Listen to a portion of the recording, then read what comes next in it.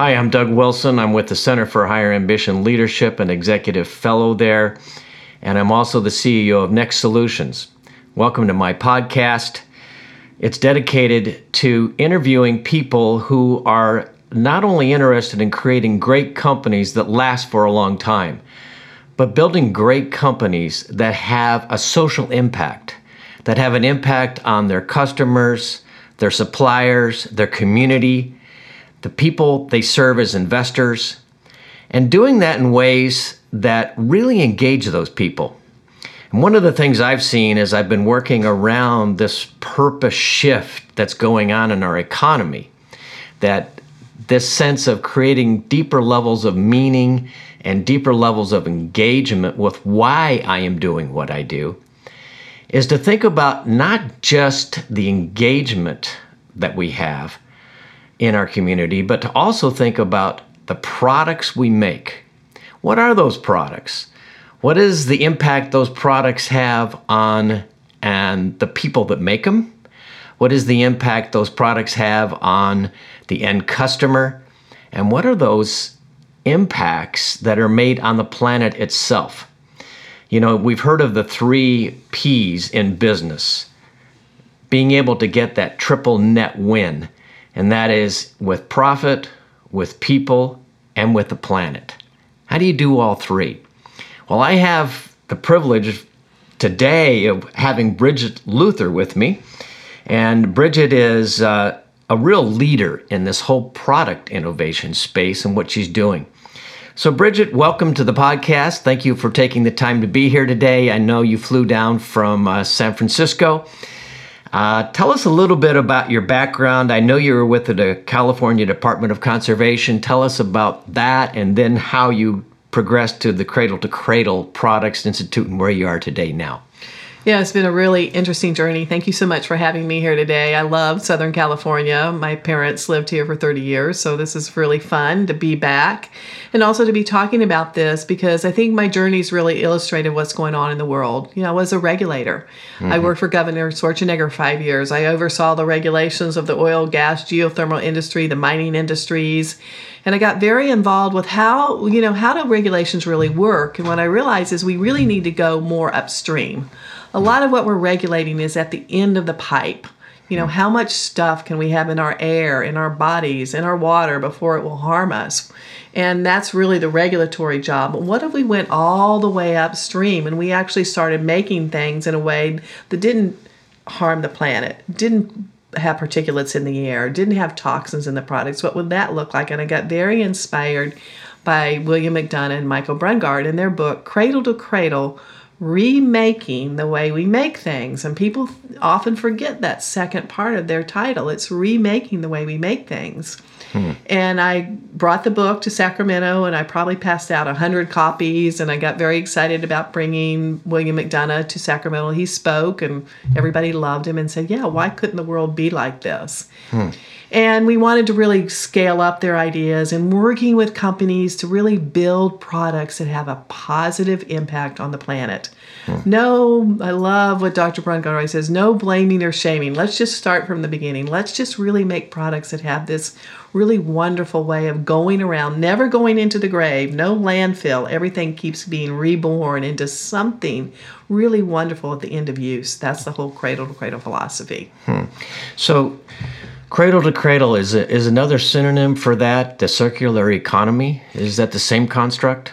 It is. So the whole idea of the circular economy is building a world where things just keep going around. And we can start eliminating mining and destruction of trees and those kinds of things because the person that's designing the product has decided they're going to get it back, and they're either going to let you compost it. You know, they're going to get it back. Think about this, a washing machine. You don't really need the machine. You need clean clothes. So the washing machine, they would just be leased to you. So you're going to do 500 loads or 5,000 loads. And at some point, the washing machine company is going to come back and they're going to bring you a new washing machine and they're going to take away the old one. So you always are participating in new technology. One of the things that it often is described as, always rebirthing that new product into something more amazing. So tell me about what are the elements of a cradle to cradle product that's certified? How does a company think about this? So it's 5 things, and it's really about creating that world where the circular economy works. How have I designed my product? Have I designed it for reuse? Have I designed it for composting? What am I designing it with? What are the materials I'm using? Are they safe for people? Are they safe for planet? Are they going to have any kind of impacts? How do I make new materials? Will I commit to making my product with renewable, clean energy? Can I commit to making water clean on the way out? So it's not just less water, it's all about the whole water stewardship angle. And then everybody making the product is being treated fairly.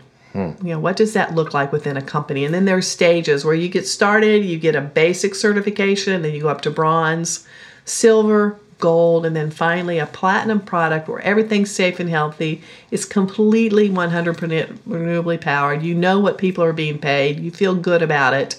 And you've got clean water on the way out of the factory. Fascinating. So give me a couple stories of people that went from products that were toxic kind of products actually making platinum certified cradle to cradle products.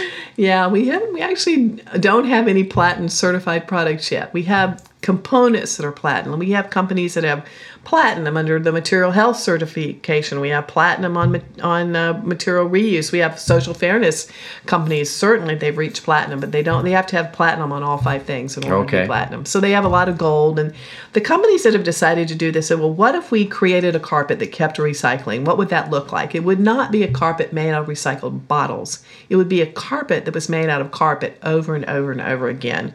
Shaw Industries is the best example of this, and they're a Berkshire Hathaway company, and they make a lot of money, and they're a $4 billion company, and on the back of their carpet it says 1-800-CALL Shaw, and when you finish with that carpet tile, you call them. They're taking it back. They're actually disassembling that carpet and turning it into a new piece of carpet. And carpet manufacturing is one of the manufacturing companies. They're still in the U.S. We haven't taken that offshore because basically it's too heavy. It's too heavy to make money on bringing carpet back and forth across the ocean. So they've been very successful with this. They have marketed it. Cradle to Cradle certified products are very well known in the building industry. For example, some other examples, there's a styrofoam that's made from a mushroom product.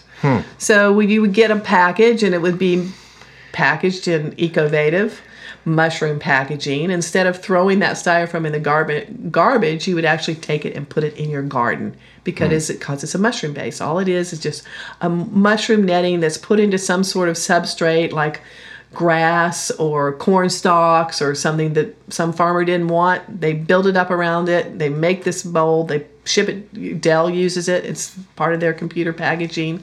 And you just put it right into your compost pile. So you don't have to worry about getting rid of styrofoam, which lasts for thousands of years. And it doesn't really biodegrade very well at all, does it?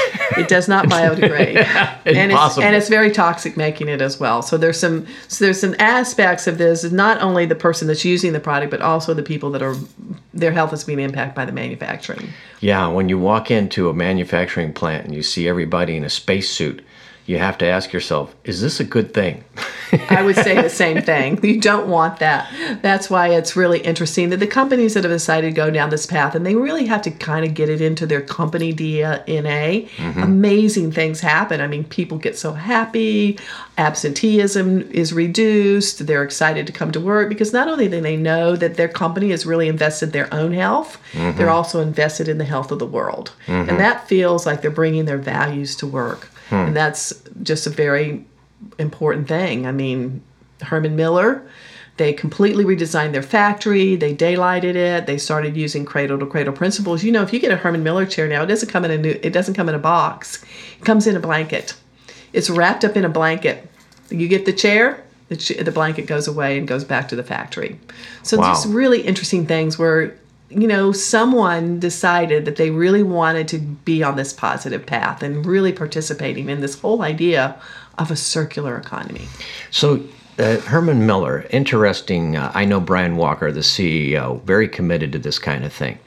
So tell me about, I've heard the story, but it would be great to hear it from you on their foam, and they wanted to get rid of foam, as I understand it. And tell me about foam. What's bad about foam? So foam has a lot of cancer-causing agents in it. It's just the nature of it, and then you have to spray it with a fire retardant. I think I'm sitting on a foam chair here. Even now. After so many years, it does off-gas and you're not going to be affected by it. But they just decided, what if we could make a chair with that foam? And that turned into the Aeron chair. So the most popular chair of all time, basically. Yes, and very comfortable too, right? You don't miss the foam at all. Right. Your back is supported, your bottom's supported, and you feel very good about the chair. And it is a very comfortable chair. And it all came out of this sort of innovation and how do we get rid of the bad materials in chairs? What does that look like? Now there is foam now that's being made that is much cleaner, and so I can't say that all foam chairs are bad, but I really like the Aeron chair, and it's really popular as well. So what's key here is it starts with a mindset. And how do you describe the mindset that's required to make this work? It's really interesting because a couple of years ago, we actually started to survey the companies and say, why did you decide to get your products Cradle certified? 80% of them said, because I read the book, Cradle to Cradle. I heard somebody talk about Cradle to Cradle. I saw somebody on television. Usually it was Bill or Michael, or maybe it was me. We were all talking about it. And they just decided they were going to do it. They just said, what if I started on this path? Would it look like? And the nice thing about the certification, it's very straightforward. It gives you benchmarks, it gives you goals, it gives you time. So you have time to get toxic materials out. You have time to redo your production facilities. You have time to really look through your supply chain, talk to your suppliers. One of the things, a lot of companies just don't know what's in their product. They really just don't. They don't say, send me the blue dye for the t-shirt that doesn't cause cancer. They just say, send me the blue dye. So if we could send the right messages up the supply chain, then we will have those changes. And that's what happens through this process, is getting into your supply chain. What is really in my product that is harmful to my employees and the people that are putting it together and making it, harmful to my customers? I had no idea. Right. It's a very interesting process to watch companies go through this and the information that they get and the changes that they have happened. I'm tickled thinking about a purchasing agent getting the order that says, send me the blue dye that does not cause cancer, please. And then they're thinking, oh my gosh, what is the liabilities we've been sending out? And what you're saying is there actually a blue dye that doesn't cause cancer? Tell me. There is a blue dye that doesn't cause cancer, and so one of the things that's happening at the Institute is sort of that we develop is this whole idea around fashion positive. What if clothes had a positive impact on the planet? What would that look like? And there are lots of different companies that are involved with this in trying to look at their supply chain and where are their clothes going, and do we get them back, and can we make them into clothes again? There's a really fascinating company in London that's actually taken a cotton fiber out of a used t-shirt and using it again as another cotton fiber. And this is just game-changing because most cotton just gets shredded or turned into rags or something like that at the end of use. Of course, most clothes do get reused over and over again. They might not be you and me, but they are being sent around the world to people that want last year's styles. But there is a nice little movement that's going on in the fashion industry right now, which is kind of on the forefront of what's happening with people and what they wear. So here's what I think about when you're talking. I think about mindset.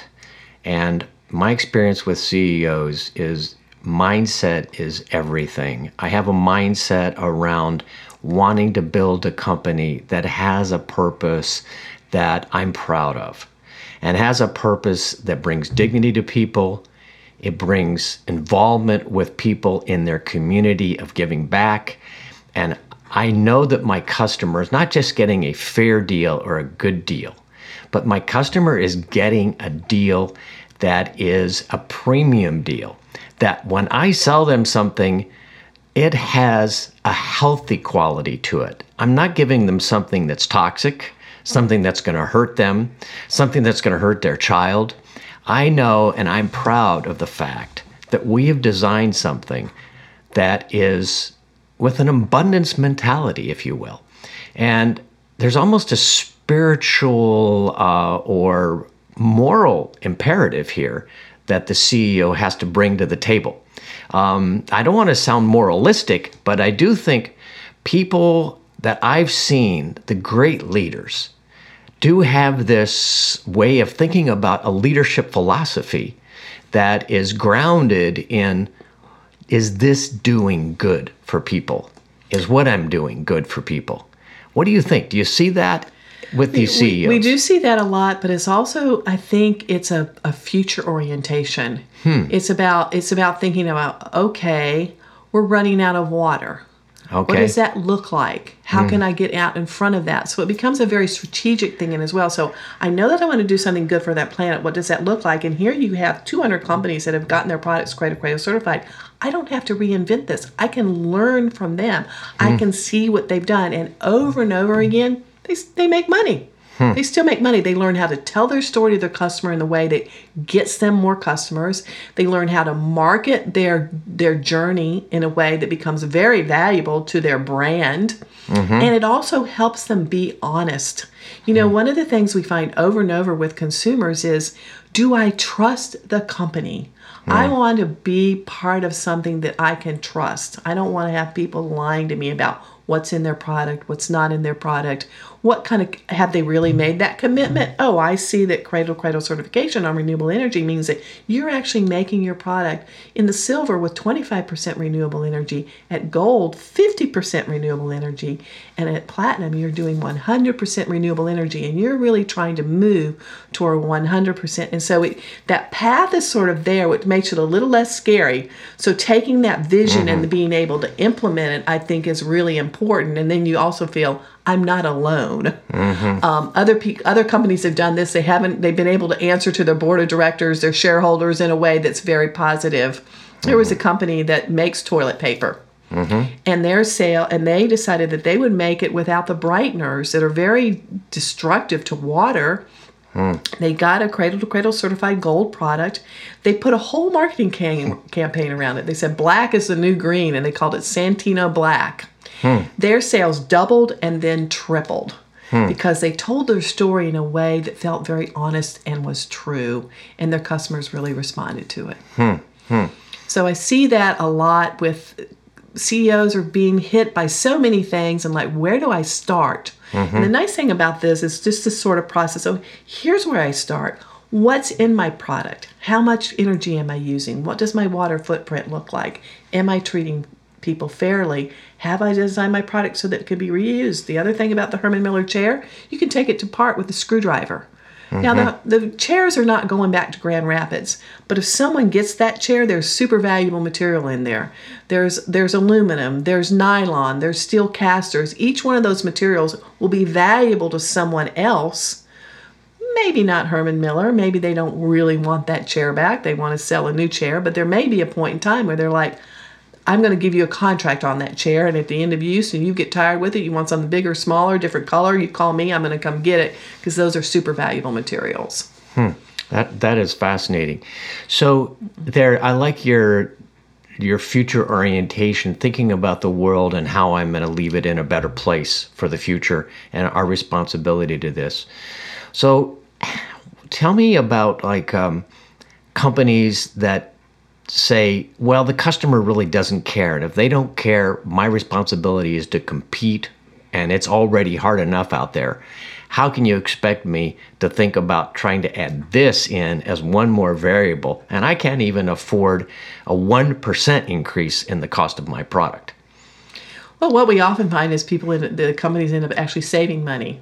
You know, there's a really interesting story in the book about how Dr. Brungart and William McDonough went and they worked with a textile manufacturing company. And they had like 5,000 dyes in their textiles, and the trimmings from the dyes were hazardous material. So they would cut the fabric, and then those little pieces on the side were hazardous because of all the toxic dyes. They actually had to ship those pieces from Switzerland down to Spain. That was a huge expense. They could not bury them in Switzerland because they said, oh, this is toxic.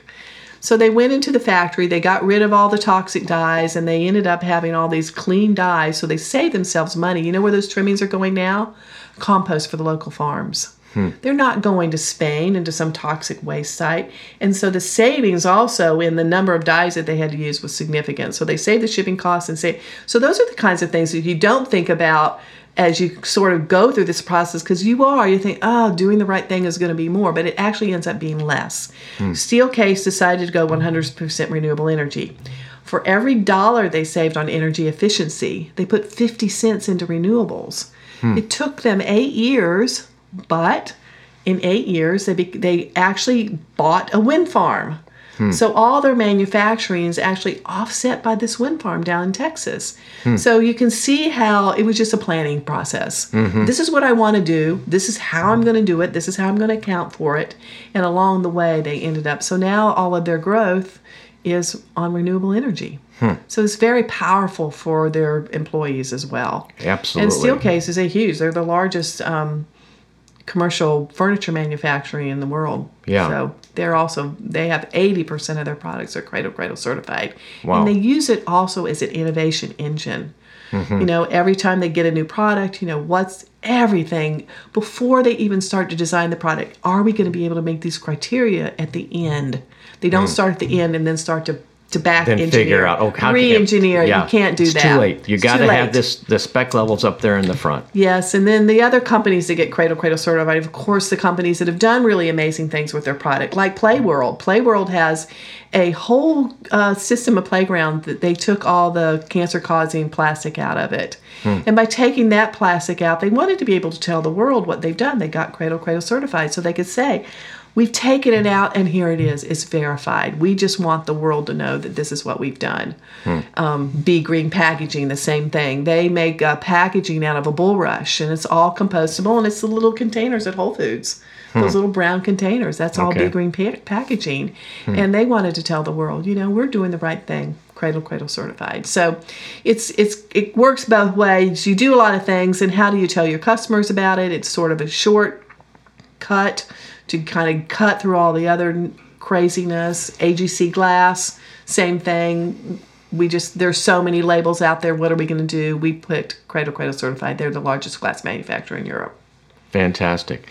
These are fantastic stories, and I think what you've done is you've set a framework that it's, number one, there's a mindset that the CEO has to have. Number two, in that mindset, it's a philosophy about thinking about the future, about thinking about criteria that fit these 5 points that you just walked through. And then number three, you got to develop a process right up front and engineer that into your whole process at the very beginning.